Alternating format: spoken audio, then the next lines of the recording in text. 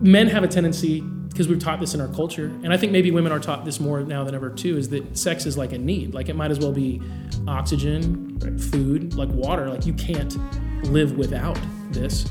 So when you believe that and you've chosen to save sex, well, I got to do something. Right. And so I thought, I didn't have that excuse. It wasn't that simple, like, well, I have no other choice. I really fought to stop. I just didn't have the tools or the maturity or whatever. But I did believe, well, when I get married and I have the real thing, this is going to go away. And I'm marrying my dream girl, and she's gorgeous and wonderful, and all this is going to just fade quickly.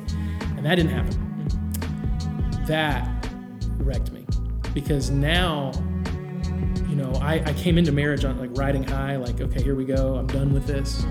And then when it came back, I didn't know what to do.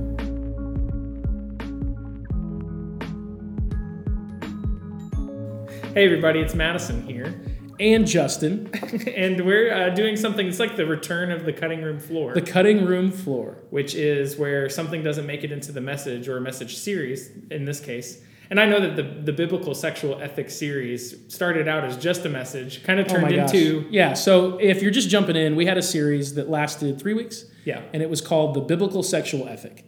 And it was an attempt... We get a lot of questions. You're the youth pastor, Madison, yep. So you get lots of questions from the students. What are some of those questions like, by the way? It's not so much questions, it's more assumptions. And so I see, as we start discussing things about dating or social media or whatever it is, it's not always pertaining to sex, but a lot of the time it is.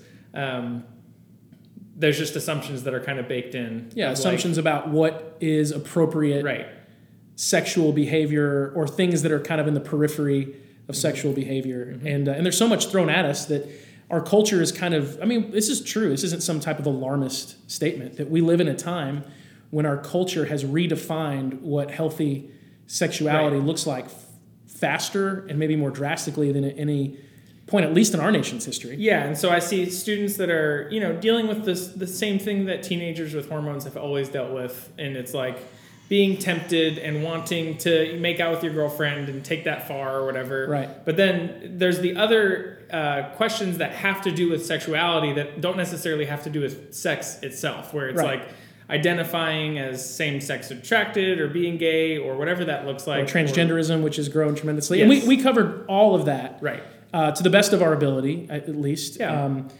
In the 3-part Biblical Sexual Ethics series, it was really a message, and then it was 2 Q&A not Q&A, people had asked questions, and we responded. Responses. And then but this conversation right now is specifically about pornography. Which didn't make it in. Didn't make the cut. And you were saying before we started recording that it was necessarily like, it's not that the questions about pornography were necessarily like, is it wrong? No. It was mostly, how do I overcome that? More like strategies. Because a lot of people struggle. Yeah, it was definitely something that you could tell it was a lot of people, mostly guys, but there are women that struggle with this too. It's being targeted more at women nowadays. It's more ubiquitous. But people going like, I have a habit or maybe even a full-blown addiction where I look at this all the time and I don't want to. Sure. There's definitely that part of me that's like, this isn't good. This isn't what God wants. At the same time, I don't know where to start. No, this is a conversation I've had so many times. Why have you had it so many times? Because I struggled with pornography to the point where I would say I was addicted to pornography. Right. For most of my late teen to early 20s, mid-20s, really ramped up late high school, college. And I thought when I got married it would go away because I would have the real thing. And it didn't. Right. To my confusion and frustration and shame and guilt and all that stuff. And so, our church is different. I don't feel the need as the pastor to present some type of perfect image, like some facade. Which is probably why you've had the conversation so much, is because I've talked about it from the stage. Yeah, I'm open about it. I've shared about this from the stage. Some people go like icky, gross, and they leave, and that's fine. But other people are like, oh, this is someone that understands, and they'll come to me with questions. So usually when I have a guy come to me and say, hey, I get this all the time. Let's meet. Can we meet? There's something I want to talk to you about. I'm like, I know. Right. And half the time they'll kind of tiptoe into it. And I'm lock down your phone. I'll pray for you. Is it porn? They're like, oh, it is. Yeah. But again, I think that's what's so interesting about this struggle is pornography is such a private battle. Right. Like, it's not like if you struggle with drinking too much, people find out. Yeah, the repercussions make themselves apparent pretty quickly. If you go to the bar and just hammer back a bunch of hard liquor, when you come home, people can smell it. You're inebriated. It's obvious. Your performance at work slips. Like, okay, you can be full blown addicted to pornography and no one have a clue, which actually is hard because you feel like you carry this secret and you have this like double life. And especially if you're a Jesus follower and you genuinely love Jesus and you're trying to follow him, you feel like such a fake. And that's what the enemy does. That's what Satan does. It's like on one hand he tempts you and then he shames you. Yeah. And then you feel like you have to hide things. Spiral of secrecy. It's awful. Yeah. So what are some of the things that you say to those guys when you meet with them? The first thing I always talk about is to understand what porn is and what it is not. Okay? And not even from the standpoint of like it's sin. Like I didn't have that category when I first got exposed to pornography. I started looking at pornography when I was in the third grade. So I'm 39. I'm that generation that, it went from Playboys, magazines, things like that, to there's a computer in your house and your parents don't know how to use it, but you do, and they got the internet. We used to get these CDs that were like 100 free hours of AOL internet. You put in your computer, and, it didn't take me long to find that. I was at a friend's house, showed it to me, but I got exposed for the first time at a friend's house in third grade. We didn't start going to church as a family until I was in the fourth grade. The summer before that. So it was already... Did you feel like it was wrong? Oh, yeah. That's what my point is. I didn't have that language of like, it's sin. But it wasn't like I was, hey, Mom, I saw the coolest thing at my friend's house. It was like, we looked at... No, of course, there was something inherently inside of me that was like, keep this hidden. And so that's what I did for a really long time. I think I opened up with a few guys when I was in like late high school, college, early college that we were safe to open up to. And we were like accountability partners, to use a Christianese statement, but kind of like we're all failing. Right. So we're accountability partners, and it was like half, but like keep up the good fight. But most of it was like, thank God I'm not the only one. Right. It was kind of relief that it's where accountability's turned into I slipped up again. And I slipped up again. Oh, me too. Oh, me too. Oh man. And honestly, that's what it was. But we were trying. It wasn't badly motivated. It was just didn't know what to do. When I was in my junior year of college, the associate pastor, which we don't even use that language here at His Hands, but if you've ever grown up in a church, that's like if the pastor was really sick and was out for a week, that's the guy who would probably teach and take the lead. So he just gets up on stage, and I'm in Kansas City, Missouri, and he's like, hey, I'll never forget the way he worded this. It was so like epic but simple. He said, if you are stuck in the deep, dark hole of pornography and looking for a way out, there's a group of guys that meets every single Tuesday morning at 7 a.m. here at the building. Come. And I was like, I am in a deep, dark hole. So I was like, it's start weeping in church. So I got up early and went to church. And I remember being really nervous because I was volunteering at the time, and I was kind of like, I was an intern. So I was thinking, man, this is a risk for me to go. And the doors open, and it's like a who's who of some of the men at the church I respected the most. Yeah. And it really helped. What it helped me do is realize this is not an uncommon battle. And the amount of shame and guilt that I carried that was keeping me from ever opening up to somebody else was so unnecessary. It's not that it wasn't a big deal. Right. It was not... maybe it's like David and Goliath, right? Like Goliath looked like a big deal, but it's actually a kind of anticlimactic fight. Right. Porn's been a battle for sure. I'm not saying it's just be done. But seeing the people you respected going like, oh, I am not as alone as I'm not as alone, and maybe this is not as much of a insurmountable battle, or even life defining. 100%. Because I think that's where it gets to. Yeah, and so like I remember I was on a high, like an emotional high, and so I went like 3 weeks without looking at pornography. And that at the time for me was like amazing. I was at that point, I didn't use this language. I would have said I struggled with porn, but I was addicted to it. I looked at it every day. I had a lot of free time in college. I mean, I worked a lot and studied a lot, but you have time. I lived on in a dorm, so it's like you're in your room. And I remember I went 3 weeks, which was a big deal. And then I messed up, and I was really dejected. So I went to the guy, I called him, and I was like, just again, and he went, dude, you went 3 weeks. Now you know you can go 3 weeks. Now go a month. And it was like so simple. Yeah. And so that began the process for me of opening up. I did open up to my wife before we were married. It was like, I had a buddy of mine that told me, we were engaged. We had like 2 months till we got married. And he said, man, you have to tell Megan. I didn't want to. He said, she just has the right to know what she's saying I do to. Yeah. And I was like, I wish you didn't say that. Oh, no. So I told her. And it was hard for her to hear. I mean, she was really heartbroken. But I believed that the reason, and this is what we're going to get to when I say what it is and what it isn't, I believed that the reason I struggled with it was because I was abstinent. Megan is the only, I know this isn't everybody's story, and I'm not shaming anyone who it's not your story. But Megan and I did not have sex before we were married. Mm-hmm.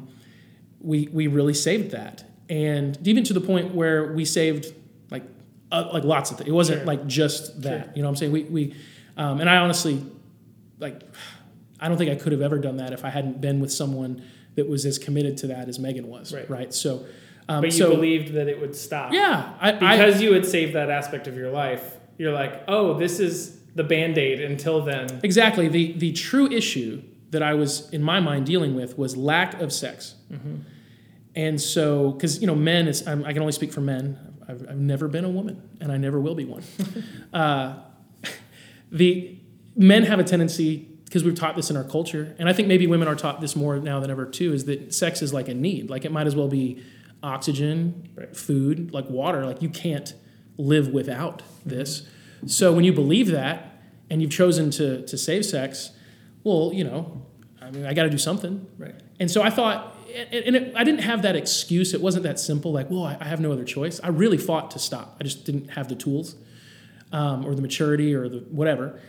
But I did believe, well, when I get married and I have the real thing, this is going to go away. And I'm marrying my dream girl. Mm-hmm. And she's gorgeous and wonderful. And all this is going to just fade quickly. And that didn't happen. Mm-hmm. That wrecked me. Because now, I came into marriage on like riding high, like, okay, here we go. I'm done with this. Mm-hmm. And then when it came back, I didn't know what to do. So I didn't tell Megan. And we had kind of left that church that we were at. We were kind of in between churches, and we were going to move down here, and I didn't have the same closeness to a group of guys. So I just dealt with it internally, and which was a terrible idea. Right. Kept it a secret. It ended up kind of just being exposed when I'd been married for 5 or 6 years. Mm-hmm. And, at one point, about a year into our marriage, I did share with Megan. She just asked me actually at one point, like, do you still struggle with this? And I said yes, and that was really hard. But even in that moment, I bounced back like on an even bigger high. So then I think at that point I went like 6 months, and I was like, oh, this is done. Mm-hmm. And then it came back again. Because all I was relying on was the emotional bandwidth whatever emotional energy I had to be done, that whatever that motivation was. Willpower is a thing. It's a thing, but it runs out. Yeah. And every time I'd run out, it would go away. And then it's like you have less willpower to fight because you failed. And you keep saying it comes back, and I think that's the part of the what this is. Like, you were like, it's not sin. Like, it is sin, but like that aspect of like sin doesn't give up. Yeah. So it's not going to let you just go 6 months. It's going to keep trying at you. Yeah. Okay. So think about it this way, and you're helping me focus. This is what you do on these conversations. That's good. So all that to get to this point, and this will help us define what it is and what it isn't. I learned the hard way that it was not simply a Band-Aid is a good word for it. Like you said, it wasn't just a Band-Aid that was compensating for the lack of something in my life, because when I didn't have that lack anymore, it was still there. Right. What it was a strategy, a temptation that had a force behind it, right? That is so, I think what makes porn so interesting for men specifically is it's like you could not more custom create a temptation for men. Men tend to be extremely visual, extremely have a high sex drive, like men just typically do versus women. Like, and so if you could custom create a temptation that is targeted to men, it's pornography. It's hidden, all that kind of stuff. And then you grow up in a culture where you have access to devices left and right, and it's all over the place. And so, but it's important to remember that there is a person behind this temptation. There's a force behind it. It's not just some thing that's out there that you stumble into. No, there is an active force that is pushing this to us. And that's not some conspiracy theory or some spiritual, voodoo thing. I mean, one of the first times sin is talked about in Scripture is a conversation that God has with Cain early in Genesis. And he says, sin is crouching at the door, and it's eager to control you. You must subdue it, right? Or it's going to wreak havoc, essentially. And so there is a personification of sin And we know, as Scripture reveals later, we have an enemy, called Satan, the devil, whatever you want to say. And he tempts us, and pornography would just be like a go-to for him. And it's so damaging on so many different levels. I had a young guy come to me not long ago and say, "Hey man, I'm struggling with this." And I said, "Well, let's just stop for a second. This guy's young enough that he's not married. He's not close to being married." And I said, "Man, just know what this is.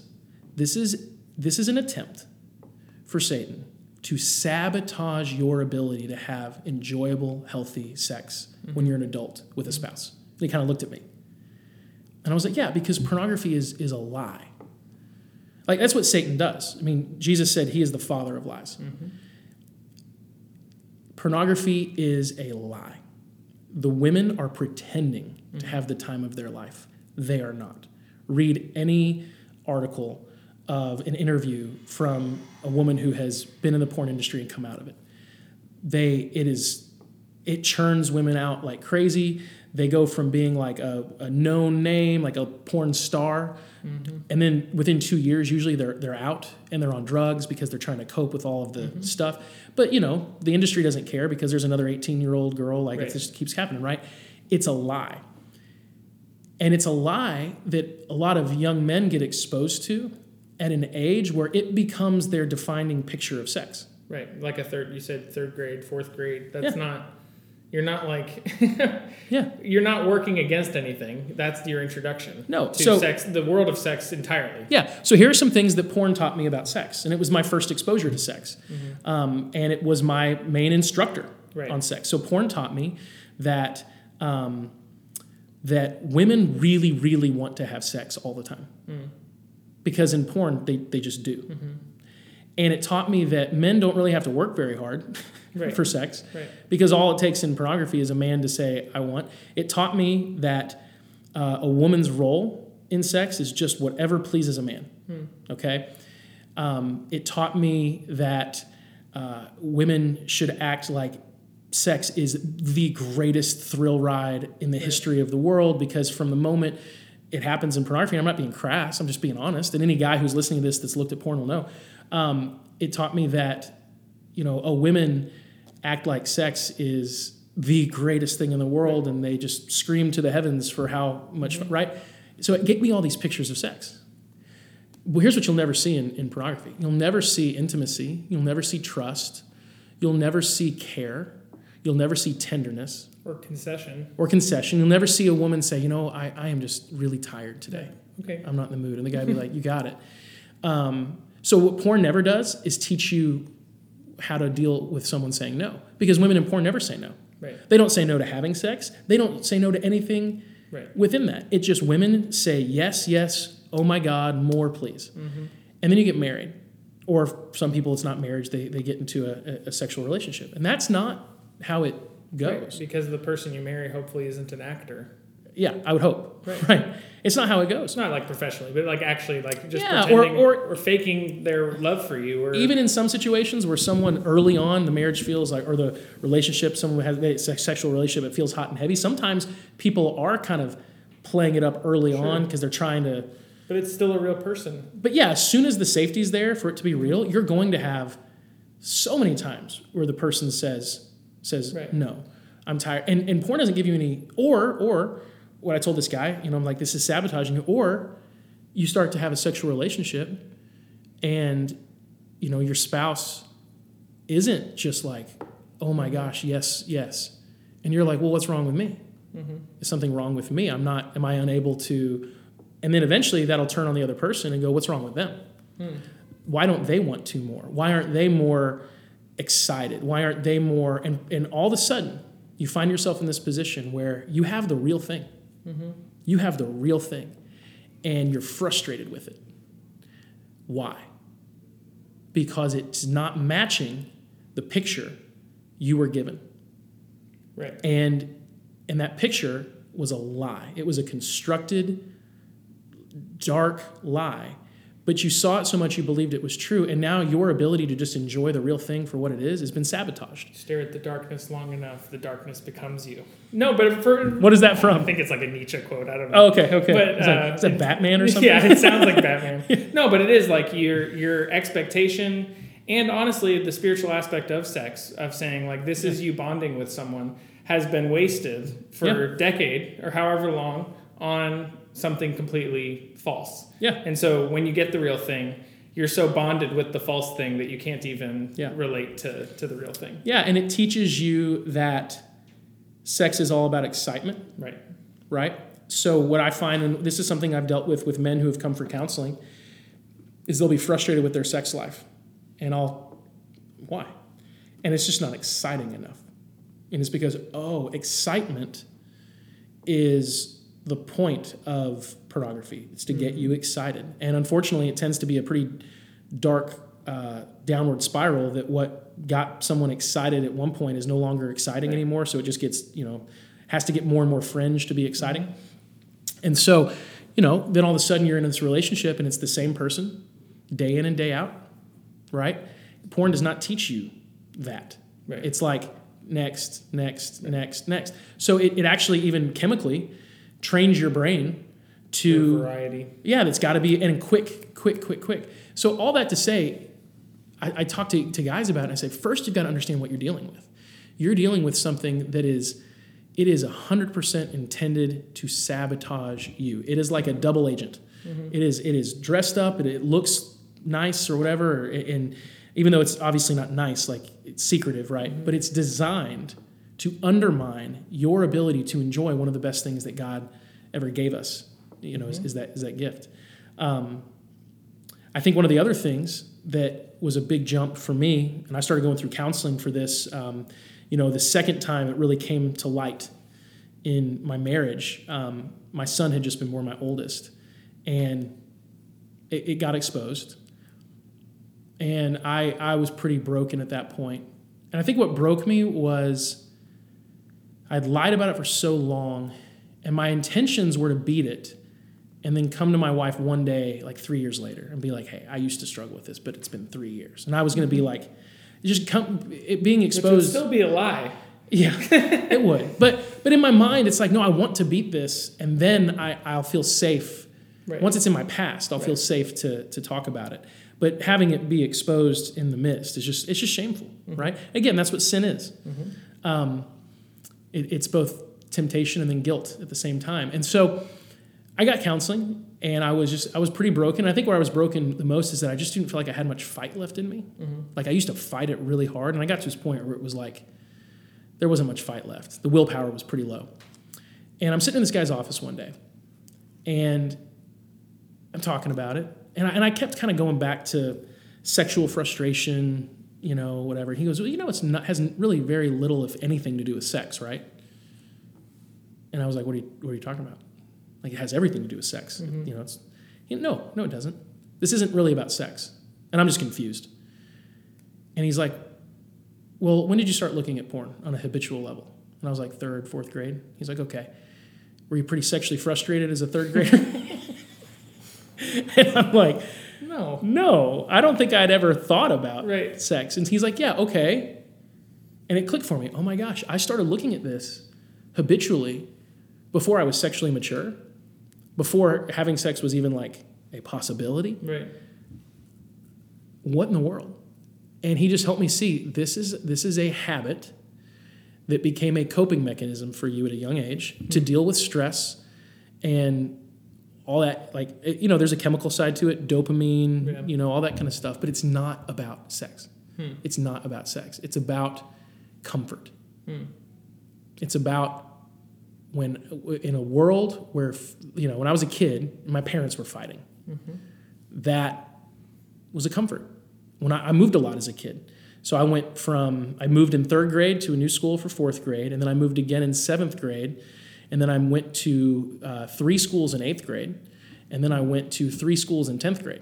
So my late elementary to early high school was just change. That's really hard for a teen, because your friend group changes. You feel it's hard to be the new kid all the time, right? Well, that's uncomfortable. This is comfort. Never says no. It never rejects me. It never judges me. Always available. Always available. Exactly what I want. Right. So it was a comfort. And it's that compulsion that would lead anyone to have a compulsive behavior about anything. 100%. Because it is that, like, I feel safe. Eating this tub of ice cream is like the stereotypical. Yeah, absolutely. It is comforting. It is very, it's comforting. Now it's a hijacking of your comfort, right? It's like but it became a coping mechanism.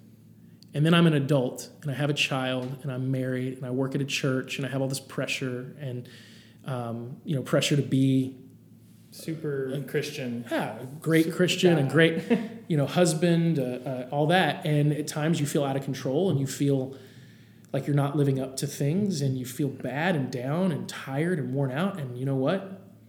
Well, what do I go to?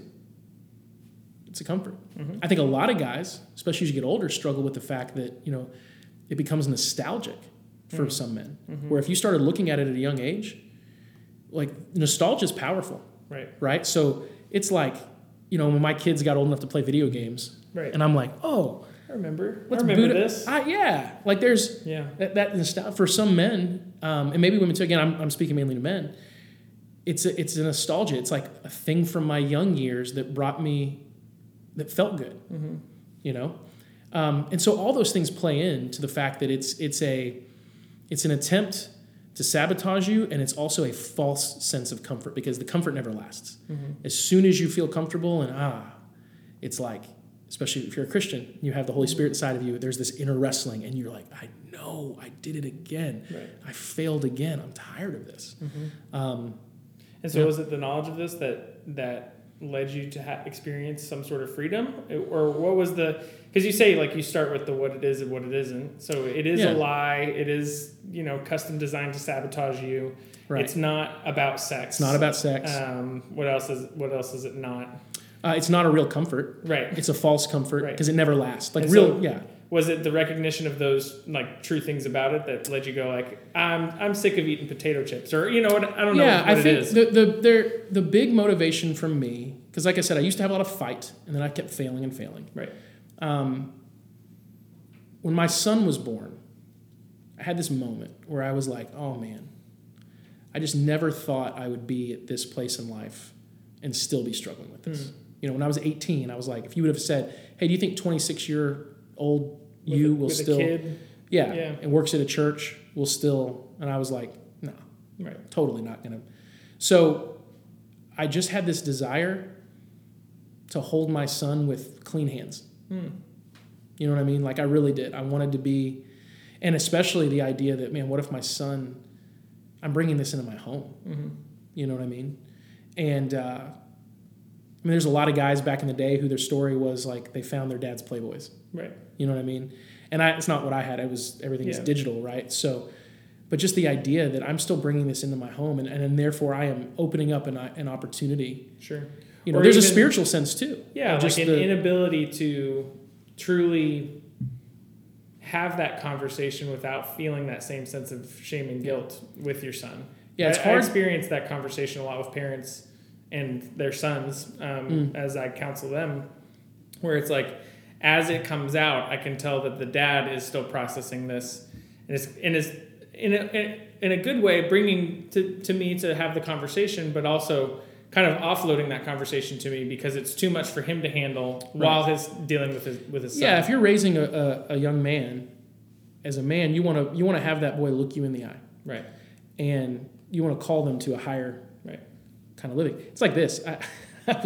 My oldest is 12, and sometime in the last few months, his room was just a disaster. And I had actually cleaned it for him recently, and I went up there, and it was just, I was like, dude. So I'm ranting like a dad rants. We're driving to school, and I'm ranting about like you've got to be a better steward of what you have and take care of it. Meanwhile, the car we're in, it's my car, is just like a big trash can. Yeah. There's trash everywhere, and I'm like, you can't. And I caught it. I was like, oh my gosh. And you feel this instant desire to shrink. Yeah. So a lot of men shrink from kind of ushering their sons into manhood because they feel like, well, who am I? Right. And part of that I would say, hey, look, it's okay sometimes to say, don't go where I've not. Yes, gone. That's good. That's a good thing. But you still want to be able to look yourself in the eye. How can you do that if you can't look yourself in the eye in the mirror? And so I got to that point. I think what broke for me, I did get counseling. Mm-hmm. And we can talk about this. There are some like professional counseling. Yeah. Christian counseling. Yes. So but a professional counselor who was a Christian. Okay, cool. And I will say this: I have known some people who are quote unquote Christian counselors, and they have a knack for counseling. Mm-hmm. They maybe have some like natural ability there, and they may have even done some research and some study, but they really are not trained. So you're talking about a qualified, certified, whatever the words would be. Well, yeah, and look, and I say this like I don't have a seminary degree, right? Like I didn't go to seminary. I went to college, and I have a degree in communication, so I would feel really qualified to teach now I don't think you have to have a seminary degree to teach scripture, sure, because none of the disciples went to seminary. Yeah, but the stakes are very high. Yeah, you're starting to deal. You're not speaking in general truths to a wide audience. Like when I teach on a stage, I am talking to a large group of people in very different places in life, and it's general truth that you're going to take and apply in specific ways. When you're counseling someone, you are starting to deal with really, really intricate things. Right. And what I found a lot with non-professional counselors is they're good enough to open up some things, kind of blow your mind and go, oh man, I've never thought about that before. But they're not good. They're not good enough to then help sew those back up. So you're saying be discerning about the counselor you get set up with. Yeah. We're a resource to get you connected with some counselors. Yeah, we've got some great relationships here. I started in counseling. It was professional counseling. And look, you pay for it. But it's worth paying for. Definitely. I mean, it's totally worth it. You've had counseling, I'm sure. Yeah, it's worth it. And I've had good counseling, and I've had okay counseling. Mm-hmm. I maybe even had some bad counseling. But I would even say that not bad, but even okay counseling is better than none. You know what I mean? It's better than nothing. So started doing counseling, started to develop an understanding of maybe how to get started in the battle. I just never was able to. Willpower is not enough. I think that was my big like breakthrough. Well, if it's an addiction, I mean, we keep going to alcohol as an addiction, but cigarettes, that's probably a more benign one that we can. Social media. Social media, yeah. Yeah. I don't have any social media on my phone because the infinite scroll is really bad for me. Yeah. Any app actually that has an infinite scroll, yeah, I will find myself scrolling on it, and I will also find myself scrolling on things where it's like I'm just dragging the bottom up. Like I don't even have any point. It's like the Finding Nemo character. Like you're like just keep scrolling. just keep scrolling. and so like if you're trying to quit cigarettes, like having a closet full of cigarette cartons that are unopened is not a good thing to do. No, yeah. So one of the first things that the counselor helped me understand was that I was putting myself in high risk situations all the time. That I had willpower, but I was relying so much on my willpower that it was completely unrealistic. I wasn't helping myself at all. And the analogy that hit me, this was a great one, is ancient cities. If you study like the history of warfare, it's basically for a large portion of time, really until like fairly recently in human history, it's how to build a really good wall and how to get past a wall. Right. And so someone builds a good wall and people can't get past it. They're like, well, we figured out a new way to go over the wall. Yeah. Well, then we build a better wall, and then we build a catapult, and then we build it this way. So it's the history of walls and getting past them. And you would never, as an ancient king, you would have never had a city, your city, you would never have said, I have an amazing army. I don't need a wall. That would be like, you would have been a fool. No king would have ever thought that. You waste your army. You wasted your army. Yeah. You have a great army. They now that you're going to lose soldiers fighting every tiny little, raid that comes by. No, you would have built a strong wall around your city. So I'm saying I'm going to save my soldiers for the big battles. And I'm going to let this wall take care of most of them. I just had no walls. And Scripture says that a man with no self-control is like a city with broken down walls. That's in Proverbs. And so I realized there's a connection there. Like I need some walls. And I think this is a really important thing. A lot of men will deal with shame when they first start fighting porn and actually having some boundaries, some actual boundaries in their life that they can't get by. And they think like, if I was self-controlled enough, right, I wouldn't need these. And like, maybe. Yeah, no, as I've started to deal with the problem, I remember saying to my wife, as she's putting a code on my phone or like helping me download something, I was like, I just feel like a child. Yeah. Like I feel so... Yeah. But maybe I do need to be protected like a child from something that's as insidious. You know what I mean? Like I would say I'm so defenseless. Yeah, I would say to you, okay, Yeah, that's like the kind of self-control that you're like a superhuman and you're just able to resist all temptation. Or maybe it's actually more biblical self-control to recognize I have a weakness here. Therefore, out of self-control, I will organize my life in such a way to minimize it any way I can. Maybe the discipline begets self-control, which adds to the discipline, and it helps. No, real discipline is not like walking into a strip club and not having impure thoughts. I didn't look at anything. Yeah. Right. Real discipline is like, I don't go to strip clubs.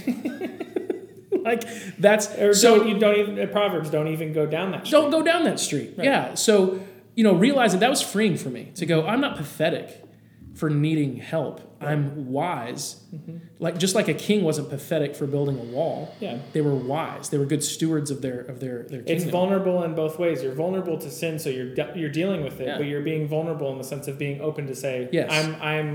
I'm not strong enough to handle this on my own. And so where it really started for me as far as the practical was the devices that I had. And I'm at a place where, I'll be honest, I don't have a computer. I have a tablet.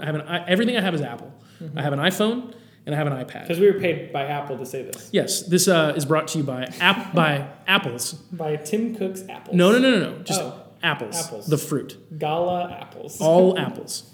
This is sponsored by the fruit apple in all of its forms. Okay, no. Well, the thing is, iPhones, Apple, for what it's worth, at this current point, as we're recording this, has the best controls. Yeah, it's like the most cohesive top-down blocks without downloading like spy software to your phone. Yeah, so exactly. You have the most control over what you can and can't do. So it kind of hit me where it used to be my laptop, then it became the phone because our phones became computers at some point. And it was like, man, me being someone who's dealt with a porn addiction and carrying this device in my pocket would be like an alcoholic carrying a flask of whiskey with them everywhere they go and being like, man, I hope I don't drink it today. Right. That is not a wise approach. Right. And so step one, if you're struggling with this, is like whatever your most common devices are, get them locked up. Now, I know some guys have things they got to do for work and it can be more complicated for others. But we have this system now where, like for me, I have my iPhone right here. I'm holding it in my hand. It does not have, it does have the internet, but there's a setting in a parental control that you actually have my code, as well as my wife, my father-in-law. And your father-in-law. And I'm fine with that. I'm at the point where I have I'm like, look. I need a code on my phone. It's not that big of a deal. It takes care of 90% of the temptation. And so there's a setting on it that's allowed websites only. Yeah, under the screen time settings. Under the screen time settings. For the logistical purposes. And if you don't have an iPhone, you have an Android, we will say that Androids are harder to lock up. Yeah. And so I just get an iPhone. Yep. Like if they're like, oh, but I like Android. Okay, if you really want to be free of this and you struggle with your device, is it not worth switching to the other competitor? Come on. I've had friends that have done that and they're like, I really didn't like it, but it's worth it to switch. It's not hard. And so don't make things that are hard, that are easy hard. So I made that switch. I already had the iPhone, but you can make that switch. And so under screen time, it's allowed websites only. And so there is a list of websites that I'm allowed to go to. Right. And over time, every time there's a website I've needed that I can't. There was something for Liam's school. That was signing in for parent something day. Yeah, there was a thing where his school you had to go to this website to get a ticket and you had to purchase the ticket. Well, I didn't have that on my list, but I handed it because I've got you, Matt, who works here too. And I've got Megan at home and I've got Megan's dad. I just handed it, say, hey, put it in. And now that's on my allowed website. So from now on, it will always work. Right. I would say 2 months in, it's pretty much every website that I would ever need to go to is there. And the added benefit is that I don't just scroll the internet for no reason. Yeah. I don't just get on and go, ooh, where do I want to go? Right. So allowed websites only. I don't have YouTube because YouTube's got a lot of stuff. Yeah. I just don't have it on my phone. And then I have a setting too that I can't download apps because your app store's turned off. My app store's turned off. Now, if I need an app, do the same thing. I hand it to Megan or to you, and you put the code in, turn App Store on, I download the app, put the setting back on. Because that keeps you from going and downloading an app that works around your thing. Your wall. Because the truth is, guys, if you're addicted to it, addictions, addicts are really creative. Yeah. Well, it's like you said, the wall, We build a ladder to make the wall. Someone's going to figure out a way over the wall. Let's stop that ladder. Oh, they build a trebuchet to break the wall. It's like exactly. Sin does the same thing. This has not solved the problem because it's a heart issue at the end of the day. Mm-hmm. It's a spiritual issue, and I need the Holy Spirit to fulfill me to a point where I don't desire the things God doesn't desire. That's a journey. That's called sanctification. It doesn't happen overnight, okay? But what this does do is take care of, I would say, 90% of the temptation, because most of those are like moments. Right, now your willpower is saved for a big battle, and you haven't wasted it on every little moment. Every little moment, every time, 100%. And it's been great. Mm-hmm. And so I've got that. And the cool thing about Apple too is if you have I have an iPad, which is my work. I've got the little magic keyboard. I use it to type my messages, all that. It's the same settings. Yeah, the iPad and the Mac if you have a Mac. So that's like a good I think what's harder before that, or might be more challenging for some people, is that they've never told anyone. Yeah, it is still secret. Okay, so that's going to require that you tell someone. So step one, I would say, step into the light. Let someone know. It doesn't have to be, by the way, it doesn't have to be your spouse. Now, I'm not saying that you should stay secretive about that with your spouse, but I'm saying that sometimes, I have seen this happen, guys out of guilt will tell their spouse, okay? And for them, it's like a huge burden lifted. Right. But for their spouse, it's a giant burden to carry now. Yeah. And I have seen situations where I would recommend, depending on the dynamics in a relationship, a marriage, whatever, I have seen situations where you might want to start with a counselor and work on some things so that when you do step into the light with your spouse, which does need to happen, it's done as healthy as possible. And if that means it's 2 weeks later, sure, fine. That's fine. But you need to have that conversation with somebody. Mm-hmm. One of the great things, if you're listening to this and you go to his hands, is, my gosh, I mean, talk to anyone. Talk to me. It's not hard. I had a guy reach out to me not long ago, say, can we talk? Nobody wants to talk about. Right. And I'm like, of course. Even if it's a phone call. And what you're going to find is the same thing I found. When I came to my counselor and explained everything, I was like, oh, this is me. And he was just kind of like, yeah, okay. So we'll work on like helping you understand coping mechanisms. He didn't throw up in the corner? He was like, oh my gosh, this is, and I just, that's the other thing. It's so, that insurmountable mountain. So I would say, step into the light. Now, that said, with your spouse, like, it should not be a secret. Every time I hand my wife my phone, and there's the code, that's like a constant reminder of like, oh, my husband is not impervious to this temptation. Sure. So, which might require some couples counseling. Absolutely. And we did that. Yeah. So what's funny is we were actually in couples counseling, and I realized in couples counseling, I need personal counseling for this. So I started doing personal counseling and couples counseling for a while. Wow, you're really messed up. I'm super messed up. You have no idea. So step into the light, because you'll never beat Satan in the dark. That's his domain. That's his territory. You can't. You step into the light. Scripture says, when we confess our sins to one another, God is faithful and just to forgive us. That's in James. So you confess to one another and find the right person to confess to. I will say the wrong person to confess to is the person that you just know is going to be like, it's all right, I do it too. Yeah, I had an accountability partner that I was sharing, like, hey, slipped up again, that dynamic. Yeah. And he's like, okay, like, cool. What's it going to take for this not to be the next conversation we have? Right. And I was like, oh, can't you just be like, I slipped up too? Yeah. You know what I mean? Exactly. And so to have someone in your life that loves you enough to push you forward rather 100%. than just being like, oh, here's an ice cream cone while you're in the dirt. Exactly. Yeah, don't feel bad. Because that it helps for a little while, right, to have that encouragement. But encouragement is not don't feel bad. That's not the definition of encouragement. Mm. The definition of encouragement is like not feeling bad about your failure. Mm. The definition of encouragement is being given courage to make changes, to go places you haven't gone before. Yeah, it's edifying. It's edifying. Now, sometimes men beat each other. They beat themselves up so much that you do need someone to be like, you're okay. Like that time I said, he was like, it's been 3 weeks. Awesome. Now go a month. Right. I was like, oh, thank you. Mm-hmm. He wasn't like, get in gear, man. What's wrong with you? Right. But there does come a certain point where you're like, hey, we keep having the same thing, And I've been in those places before. I've been stuck in those places in different seasons of my life. And having accountability is like, it's a freedom. Mm-hmm. So accountability, and then I think useful right now strategies, like the phone being locked up. you know? And if you're like, oh, I don't have the ability to do that, okay, then I would say find someone that you can talk to about that. Like it could be us here at the church.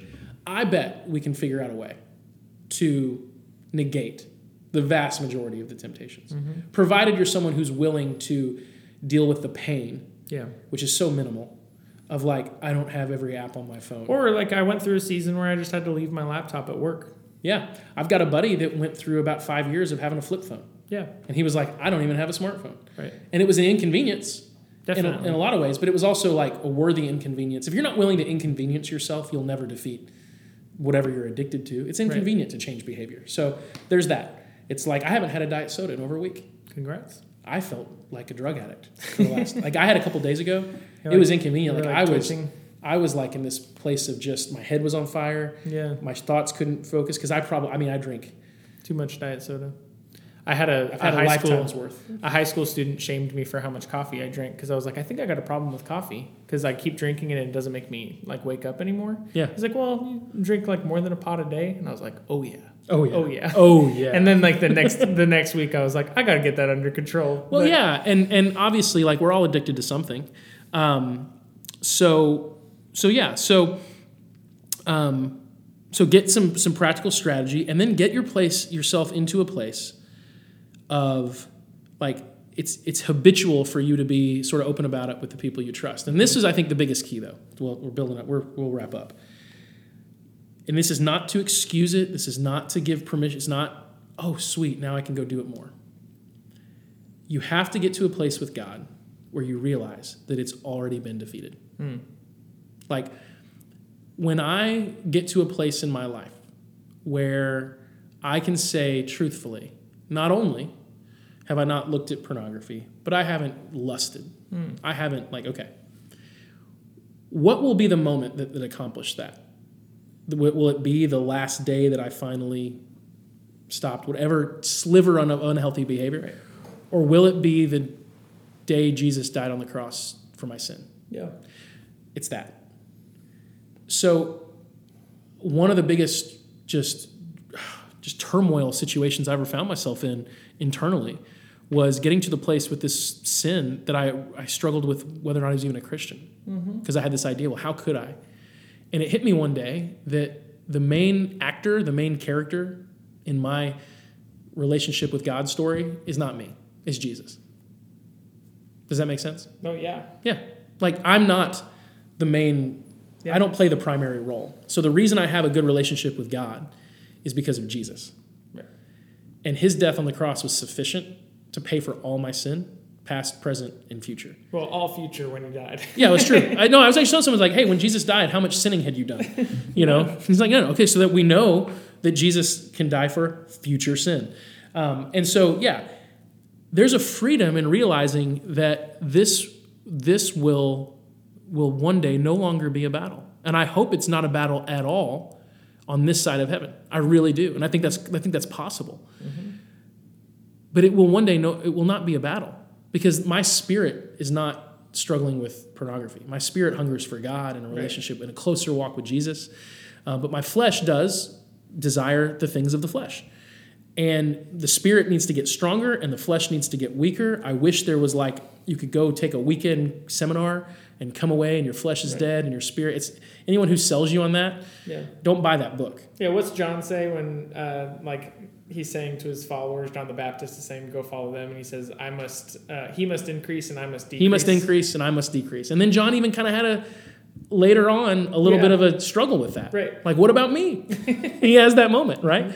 Aren't you going to come rescue me? No, sorry. It's not going to work out that way. But to realize that the victory has already been won, it's just a matter of you learning how to live in that. And I don't say that in a cliched, cheesy way. It's true. There was a moment when I was in college that was probably as much of a turning point in my struggle as any. And I was failing left and right. And it was like nothing I had. But I had a moment. I'll never forget it. I was in my dorm room. I was praying. And I just was like, I had this. It wasn't just like some commitment that I was saying inside of me, like, I promise God I won't do this. It was that, but combined with a true belief That, and I was thinking very much at the time in like battle language. Right. You know, that I will win this war. I will lose battles, but I will win this war. And now, I mean, my language would be different today. I would say that the war has been won. There's actually a lot of stories in history of times where wars are over, but there's still like battles happening. Like the news hasn't reached that. Mail takes a long time to like, move. oh, we're fighting each other. It's already been done. Right. And that's where I think we find ourselves, is Jesus has defeated sin. We're still fighting it. Or just being adopted into the family of God and being God's sons and daughters. Like when Jesus died on the cross and paid for the sin, and when we've accepted him and have been, made new by the Holy Spirit, when God looks at you, he doesn't see the sin. He doesn't see, he doesn't go, he looks porn. He looks at Jesus. He sees Jesus because you are in Christ. You're in Christ and you're clothed with Christ. Right. Yes. And so is God pleased with you? I have a student saying, like, I think God's disappointed in me. I was like, that's messed up because, like, I said to her, are you a Christian? And she was like, yeah. Yes. And I was like, so of course God's pleased with you because you're in Christ. Yes.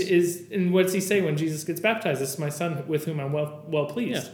And so when we struggle, we assume that that's like the new clothes we're putting on or that we're pushing Jesus out or here's a great example. The metaphor might I'm be. so sorry to go to this metaphor because I use this way too much, but it's just very prevalent in my life. So my oldest plays basketball. No. He does. And he's in 7th grade as of the time of this recording. And there's a dynamic that needs to change, and it's on me. Is that I'm in the stands watching, and I need to just be that. I don't need to coach him during the game. He never needs to look at me. If he does look at me, he never needs to see me trying. He just needs, I had a guy I was talking on the phone last night because I've actually been really battling with this, not doing great, but I'm aware that it needs to change and I'm motivated. And he's like, dude, you can either be one of two dads. He's like, you can be the dad who says after the game, you want to go get some wings, you want to go get some, or you can be the dad that analyzes every part of it and he'll hate it. Yeah. And he's just at that age where he doesn't need me to be that guy anymore. Right. And I think that what I'm realizing is there's a lot of battle happening, and he's got a lot to think about when he's playing. He's got the other team, he's got his coach, he's got his players, he's got situational things. The last thing he needs is to worry about his dad. What is his dad? Right. Okay. Well, I'm not as good of a dad as God. But we need to realize that our Father sometimes I'm watching him struggle, and I love him. I'm watching him not do well sometimes, and I love him. We've got to realize that dynamic has been taken care of, that our Father is not watching us, observing our lives, and just going, what are you doing? I'm not saying that God isn't just. I'm not saying that he doesn't. Well, right. yeah, there's compassion, and then there's not. I'm not. And I watch and I see things he needs to change, and then later on, you talk to him. I'll say, hey man, let's work on this. There's that. And the Spirit does convict us. It does convict us, right? And so every analogy breaks down. But the point is, for a lot of Christians, there's the main guilt they're dealing with is this false guilt of God being really disappointed with them. When you're saying what you're saying is true, it's been covered, it's been defeated, it's been beaten, it's been buried, it's been forgotten, but it's not good for you. Right. There ain't no sin that can unsave you. Yes. Jesus' grace is greater than your sin. And you have to believe that. And if you don't, you won't get much traction. Right. If you believe somehow that your sin is somehow too much, too gross, too whatever for God's grace to compensate, you're never going to get traction, because you'll be just so distracted by that you can't really move forward. And Paul says, look, for me, everything is permissible, but not everything's beneficial. At the end of the day, you've been given grace. And so, you can have sin in your life and it doesn't change God's view of you, but it's not good for you. And so start with understanding you've been forgiven of this already. It's been defeated already. That dynamic is taken care of. God is good with you if you've put your trust in Jesus. Now, breathe a sigh of relief. And let's get to work on this, because it's sabotaging your joy in life. And you need to have joy. So again, that comes from me from stepping into the light, not keeping it a secret, knowing what it is, what it isn't, seeing it like that for the first time. It's not about sex. Right. It's not about your spouse. I had a guy that I was counseling years ago that was complaining about his wife and kept talking about porn, but his wife this, his wife that. And I looked at him and said, did you look at porn before you were in a relationship with her? And he was like, yeah. And I was like, well, then what does it have to do with her? He was like, oh no, I wish I hadn't said that. It's not about those things. It's a struggle. It's a temptation that's everywhere in our world. Accept that. claim victory, like not in some, weird Christian, like I just claim the victory of Jesus. And it's not a magic word. You don't say victory and was it like The Office, like I declare bankruptcy. I declare bankruptcy. That's not how it works. No, it's not a wish genie where you're using the power of Jesus. I said the magic words and I no longer struggle. But you do declare that. You say, I am putting my trust in the victory of Jesus on the cross. He has defeated my sin once and for all. I just have to learn to like walk in that, to live in that. And then what does that look like? It's wisdom. It's accountability. It's being willing to inconvenience yourself. And that's how you get started. And I would say that like I'm not the guy that's going to get you to the finish line in this. I'll talk with guys and get them started. But at some point, get some counseling. Get someone who really knows their stuff. Because you'll find that it's a much more defeatable thing than you might think. Yep. So yeah. Well, cool. Thanks for sharing. And also, if you're listening and you don't go to His Hands, I bet your local church has those resources. No, you should probably leave your local church. If they live in like Nevada. They should move here. They probably should move here if they live in Nevada. Probably live in Las Vegas. Ugh. Gross. No, you're right. No, I was joking. No, but like your local church or somebody around is going to have those resources. 100%. So get connected with them. 100%. I actually was talking to a person who moved away and they live in Ohio now, and they were talking to me on the phone about how they just can't find a church. I'm like, yes, you can. Right. Yes, you can. Like, God is everywhere, and He's got great people in all places. So, yeah. I hope this helps. And if you have further questions, just reach out and find us, and we'll help you as best we can. Great. This has been Cutting Room Floor. Bada bing, bada boom.